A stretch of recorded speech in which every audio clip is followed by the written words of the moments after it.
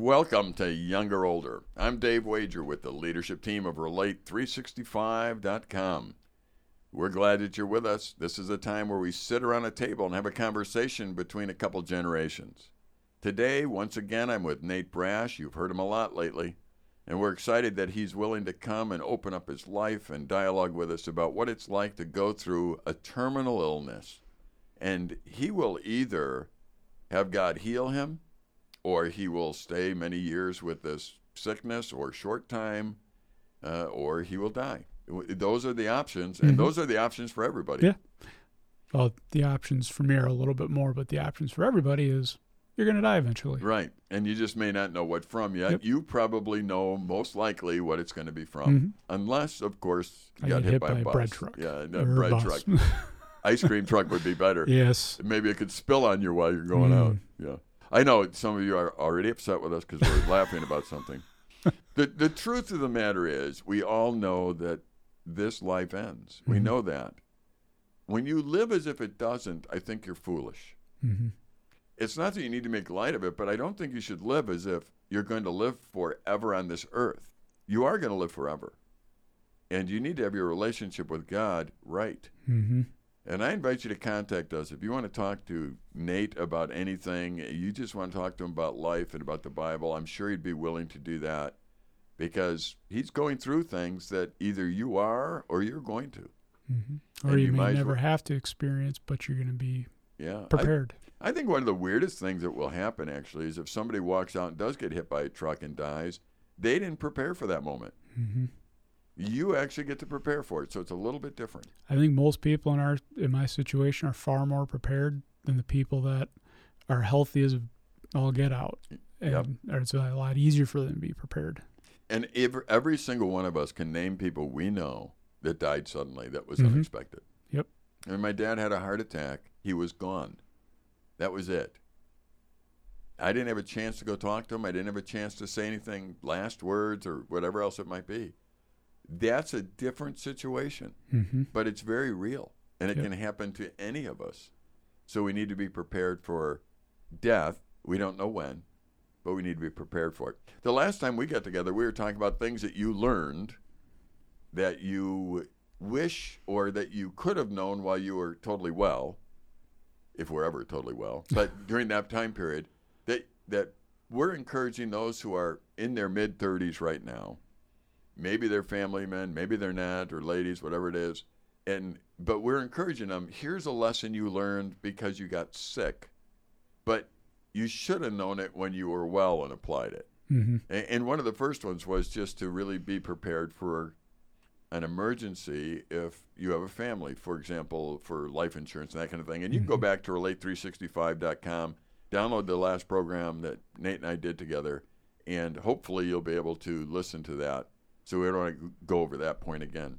But what is another thing maybe you've learned while you were sick or while you are sick right now, that you should have known or could have known while you were well? Oh, it's something that I've always known, but is when you're healthy, you don't really think about it a whole lot because you're healthy. You're fine. Right. Is the relationship with people. Stuff just disappears. And we've said that probably numerous times on this program. My lawn will disappear. I wish it would sometimes disappear quicker, but put AstroTurf in. That just doesn't look right, though. No. But people are important. The relationships that we have with people we meet, our family, friends, that's where your meaning comes from. And it's something that again, I've always known, but when you're in your 30s, you're not really thinking about that. You're kind of coming into the height of your career, and you're not thinking about death. You're not thinking about anything else other than you're usually advancing your career, which in and of itself is not bad. If you're very talented at what you're doing, it's good, but you have to have a balance. Yeah, when you talk about relationships, though, here I guarantee this: that if I were to talk to you before you knew your diagnosis, you would have told me that relationships are important. How has it really changed, though, in your brain? Great example last night. I was responding to a text that somebody sent. And, my son asked, as I'm responding to a text, "Hey, Daddy, can I sit on your lap?" And I said, "Oh, hold on, I'm finishing up a text." I didn't need to finish that text right there. This Right. was something that could have waited. It's showing the importance to somebody. You're more important Right. than this, what I'm doing right now. Right. I think academically, most people would say relationships are important, but when you are put in a position where you are, that you're in, Mm-hmm. you begin to realize, okay, they were important academically to me. I would Mhm. never disagree with that. My relationship with God was important, but it's at a new dimension because of the illness that I'm suffering. And the new dimension is not a bad dimension. In other words, do you want to go back to the way you were relationally before you got sick? No. See, that's what the point is. It's like the relationships become so much more important. Mm-hmm. When my mom was dying, I've said it so often, all she wanted was her sons around her. Mm-hmm. Sons, daughter-in-laws, grandkids. She didn't care about the grass. She didn't care about sports. She didn't care about a lot of things, but she cared about the people in her life. Mm-hmm. And that's I think it's very common when people they're going through the dying process. Right. They want to be surrounded by the people who care about them and who they know care about them. Yep. And I would suggest that if you're a young man, woman right now, I would suggest that you rearrange your life so that relationships have the time that they should have. Mm-hmm. I'm not suggesting that you don't go to work. Are you suggesting people quit their job and just absolutely hang out not. with their kids?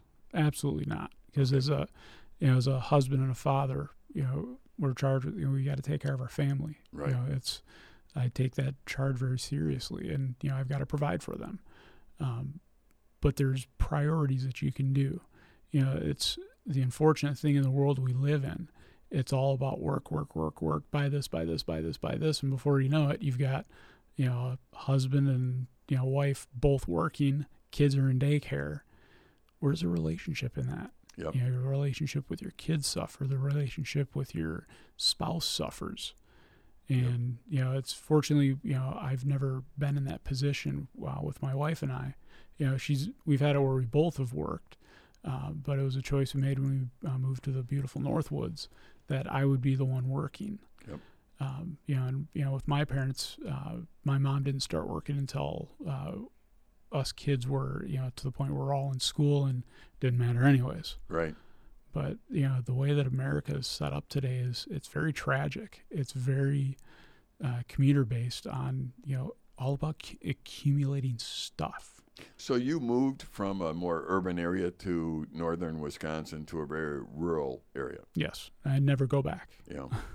Now, what's interesting about that is because of your move and because you simplified your lifestyle, your wife did not really need to work. No. So you made deliberate and intentional decisions Mm-hmm. to live a simpler life in a quieter place so that you could actually spend more time with your children influencing them. Or in this case, your wife can spend more time with the children influencing them. Mm-hmm. And you were doing what you needed to free her to do that. Yeah. See, I think that's a good thing. I think people might look at that. You know what I get tired of hearing, and you can correct me if you think I'm wrong, when somebody comes to me and they say, well, we both have to work. No, you And don't. I look at it and think, well, really, you can change your lifestyle dramatically. Mm-hmm. It's all what you're willing to give up. Yeah. If we were strapped with 2 car payments, we would be in a world of hurt right now if I had 2 car payments to try to figure out, because that could be, $500-$600 right there, which I don't have to worry about. Yep. And that's God, was preparing for this from, well before I was ever diagnosed. And, I still think my wife works, I think, a lot harder than I ever did, raising the kids. My hat goes off to her. It's being a full-time mom is not an easy job. No, it absolutely is a big job. Husbands out there, Yep. be appreciative of your wives that do that. It is, they really work, physically, mentally, emotionally. They work. Yeah. Well, you can get me in trouble because when I tell somebody that I don't really think both of you have to work, I usually get in trouble by saying that because they say, no, we have to. And my my immediate response is, no, you really don't have to. You're choosing to live in this area in houses that cost this much. And what you need to say is, I have made choices where both of us need to work in order to accommodate the lifestyle that we have. And I'm not willing to change the lifestyle, so both of us need to work. But you can change a lifestyle, and you just have to figure out how to do it. I think people should be concerned with how many outsiders are raising their children. Because we're too busy to raise them, and we actually think that money is going to be the solution to all their problems.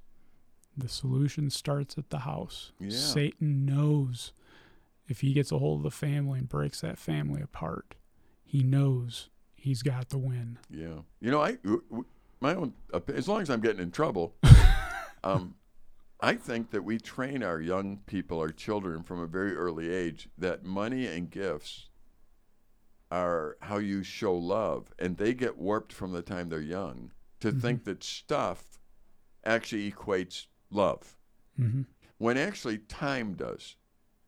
You know, if my wife and I, when every day we will talk about a time where we get together and we go for a walk, it's usually an hour walk, and it's a time that we schedule because we're important to each other, and we want to make sure that the day stops and we get two things accomplished during that hour. We get to walk, which is an exercise, at least at my age it is, and we get to talk to each other for an hour. Or we get to just be with each other for an hour and be rather quiet, and sometimes that's what we do. Regardless, it's an effort that's being made to stop everything for a little bit so that we can be together. Something my dad told me many, many, many years ago is you make time for what's important. Yep. And you can tell a lot about what's important in somebody's life just by watching them for 24 hours. Did you see that meme? I think it was on Facebook or something where they showed a baby with an alarmed look in the back seat of a car, and it was like, they're telling you to put something important in the back seat so you can remember your kids. Yep. You know, and I thought that was hilarious because that little baby looked like, what do you mean something important? I am important. You know, I think that sometimes what happens is we have fallen for the lie that our children will be better off if we had more money and can give them more stuff. When I think children will be better off if you gave them yourself. I've noticed with my kids that you give them a toy, they play with it for 5-10 minutes, move on to the next one. Yeah. You take that one toy they had, give it back to them a week later. Oh, hey, new toy. Yep. But, you know, when they're sitting next to me, you know, just sitting there, that 15, 20 minutes are there is far more meaningful. They seem, a lot of times, they're quiet. They're happy, content, because they know they're with somebody that loves them and cares for them. Absolutely. I think kids are not, when they start screaming for stuff because they want to feel loved through stuff, we've trained them wrong. It's not stuff.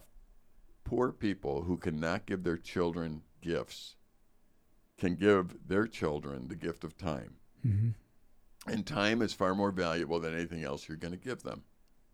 I think that really, if I could advise people in your generation right now, it would be make sure that you schedule real time for the important people in your life.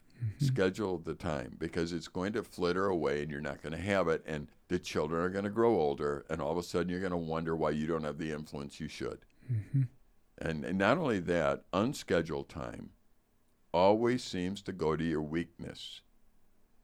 It always does. So if I get home, let's say I went to work all day and I come home and my weakness is to watch sitcoms or something. What's going to happen is I'm going to sit down. I don't have a plan for that night, so I'm going to watch sitcoms all evening. And then at the end of the night, I'm going to get up going, wasted that night, and I'm going to go to bed. And if I don't have a plan for tomorrow, I'm going to repeat that until that becomes what's ingrained in me. So I would suggest the principle, again, is unplanned time always goes to your weakness. Plan your time. If you're married, plan some time to be with your wife. If you have children, plan time to be with them. Maybe if you have 3 children, correct, plan time to be with each of them alone. Plan time to be with them together as a family. And it doesn't have to be 4 hours a day. But it's amazing what as bad as it sounds, what little time you can put into them, how far that goes. Oh, yeah. And they love it. Turn the media off. Mm-hmm. Just put the phone. In fact, tell your kid that I'm putting this away because it's time for us to do something. Mm-hmm. And they can see how important they are to you at that point. I tell you, that's what young people need. They don't need to be reinforced that you're so important, I'm going to buy you a new, dress. They are important. If they need a new dress, buy it for them. Mm-hmm. But don't tie it to the fact that they're loved by you at that point. And I think it's one of those things we have to look at and reevaluate. I think we need to quit lying anyway and say, I can't help it. Both of us have to work. No, both of you don't. We know areas where you can buy houses that are pretty cheap. Well, even in areas that people say you can't find a cheap house. It all depends on what you're willing to sacrifice. Absolutely. Kids don't need to have their own room. My brother and I shared a room up until he went off to college. There you go. I had a roommate all the time I grew up. I didn't care because I didn't know any different. We had 1.5 bath. Every kid doesn't need their own bathroom. Yep. It's all, what are you willing to sacrifice? Yep. And it's amazing how far that dollar will go when you're willing to sacrifice. Well, it's interesting you say that because, I grew up in a pretty small house, too, in Chicago. I mean, really small. And you don't have a whole lot of secret life in those small houses. No. But today, people seem to be isolated, lonely. We harbor it. And maybe we think these big houses we've built and giving everybody their own space and all that is something that's good for them. When in reality, maybe it keeps them from the relationships they should have. I don't know. I'm not condemning big houses, whatever. What I am saying is I think that if relationships are important, that you have to rearrange your life so that the relationships can be had. Yep. I think you need to offer space.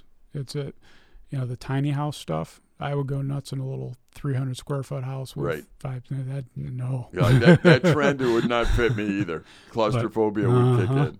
You sneeze and you get a concussion. Yeah. But, space is nice, but how much space? And that's a question that I think is different for everybody. It is. And, some of that has to do with personality. Mm-hmm. So when you look at your children, and here's the fun part, because you schedule time so you're with them and you really are playing with them and you're focused on them, you start to see their characteristics develop. And you begin to understand, to make this child successful, I need to do this. Mm-hmm. To make that child successful, I need to do this. And it could be different, but you're the parent. So now you're the one that knows. So you're the one that knows, and you're not really going to trust other people with the very important job of being the major influencer in your children's lives. Correct. When you look at how much hours of influence daycare has over how many hours of influence a parent has, the parent is always going to have more hours of influence. Yep. And it'd be a lot simpler if every kid could be raised the same.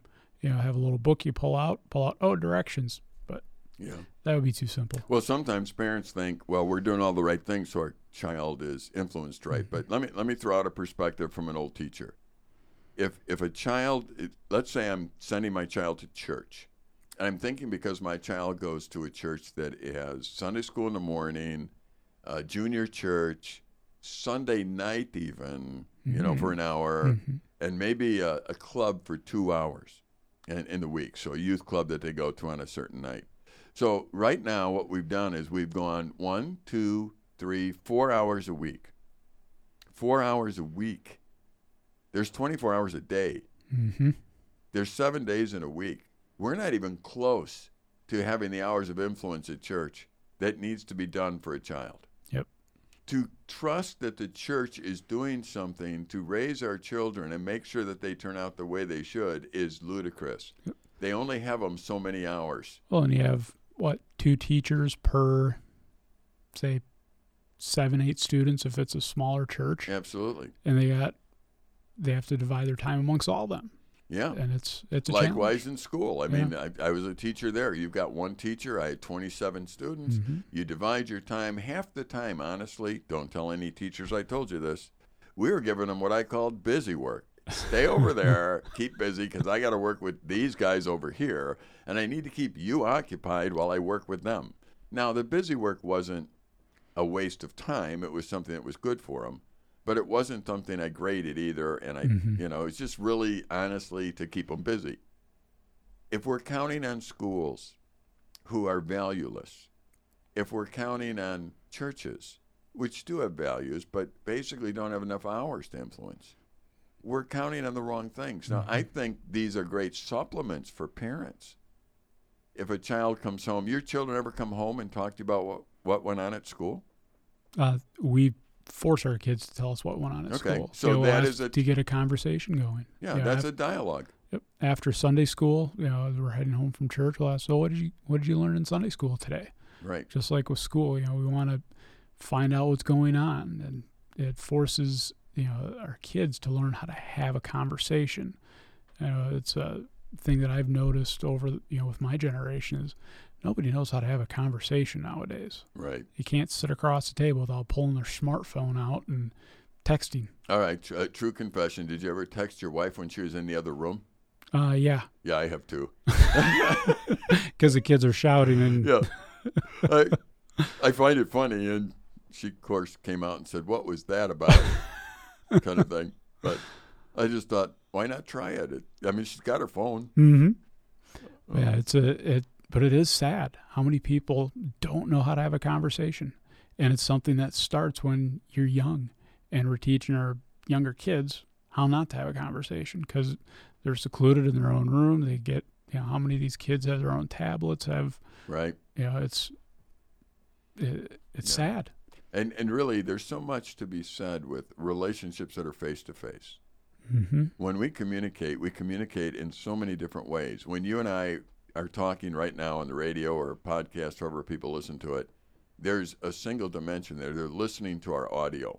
What they're missing is our eyes, our facial expressions, our hands. I was doing an experiment with college kids once. I said, I'm talking to them, and I said, you know what? My hands just expressed what I said. And they all paused and looked at me and said, do you realize my hands go with my words? I said, everything in my body goes with my words. My eyebrows go with my words. My eyes go with my words. I'm communicating to you through my whole body. It's a definition of a dynamic speaker. Yeah. They're using their whole body. Yeah, well, and you do. You do. You use it, but my hand isn't distracting. It's not over there, beating on somebody while I'm talking. It's under control, and it goes with my words. It is really important to realize that really good communication takes place still face to face. Not even over, however you go over a face on media or whatever it is, it's still face to face. Yep. It is still important to hug your children. It is important to have contact, human contact. Well, that's how we're designed from the beginning. Absolutely. They didn't have smartphones in the beginning. Yep. It was, no telephone or nothing. It was face to face. Yep. Right there. You either control the technology or the technology will control you. And I would suggest that parents really work diligently at not only setting up time to be with their kids, but during that time, make it evident that the phones and the media go away. So do something with them and make it evident that that's what's happening, because they're going to need to learn to do that. It's the beauty of living up in the North Woods here. We can go outside. Yep. My backyard, 5 acres, no other neighbors. Yep. Very safe. You can chase chickens. Yep. And do your kids chase chickens? We try not to have them chase them because then they don't lay eggs very well. There you go. And we like our eggs. Yeah. So a little simpler life. You said something else earlier that I thought was interesting, too, that I didn't touch on. And that was that you were just more thankful for things. And I thought, when your health is taken away, you're thankful for when you have it. And I think we don't express our thanks enough to God for the things that actually work. Well, it's I can't remember if it was in this program or the last one. I apologize. But, when I was off chemo for 5 weeks, I laxed in kind of thanking God for different things because I'm feeling pretty good. It's going good. Now that I'm back on chemo, it knocks you down a little bit. Right. Gets you off that pedestal. And, it's something that, I'm human. I'm sinful. But I need, it's a good reality check to say, okay, God, I need to, be more thankful here, even when I'm, doing well. Yep. And, it's the little things. Being able to get out of bed, pain-free for a little bit. Yep. Being able to breathe, because there are people who have a difficulty breathing, especially in some of the weather we have right now. It's very muggy and humid out. It's, it's the little things that you start to realize when your own health is not so good. Yep. I mean, every country that I've traveled to speak in, when I come back, I'm so thankful for the very simple things like a bowl of cereal. Mm-hmm. I can remember sitting once and evaluating the fact that, do you realize how much effort it took to get me this box of oatmeal? Mm-hmm. I thought that never happened in the country I just spoke at. They didn't have any oatmeal. Mm-hmm. But somebody had to design a box, make a box, figure out how to deliver it, grow the oats, process the oats, put them in the bag, design the bag, put them inside the box. I started to count in my head how many people touched the box mm-hmm. to get it to my counter. And I thought, God, thank you. Yeah. What an incredible thing to think about is how many people are involved to make sure I can eat breakfast. Mm-hmm. And until I went on a mission trip where I saw people not having food, it didn't occur to me how much effort was put into making sure I had oatmeal. Just a simple thing. Mm-hmm. And it's something that pretty much every American takes for granted. Yeah. I remember one of the things, and I might have mentioned it before, but with my narcolepsy, I love to close my eyes and just leave them closed. And I'm not always sleeping, but I always immediately, when I close my eyes, I seem to go into prayer. And I realized one day, God, did you give me narcolepsy so I would pray more? I mean, it's not a bad thing. In fact, most of the time when I close my eyes, I just start saying things like, I love you, God, thank you. I'm thinking, why don't I do that when I'm fully energized and awake? Because you're not thinking about it. I'm not thinking about it. Mm-hmm. So it's not always a bad thing to end up having some things taken away from you, because they enrich the things that are important in life. And if they don't, you've been very foolish. Mm-hmm. I have a little plaque that I made years ago that I look at while I do radio. It's across to my right, and it says, no regrets. And it's something years ago that I thought, this is a very good thing to have ingrained in my brain, that one day when I stand before God, I just want to have no regrets. I don't want to have any regrets. If I get, and God gives me a moment on my deathbed, I don't want to have any regrets, thinking I should have spent more time with my kids or my wife or anything else. I appreciate you taking the time to listen to Younger Older. This is Dave Wager with Nate Brash, and we've been talking in the studios of Relate365.com. We invite you to go download these programs and others that are available at that site. On that site,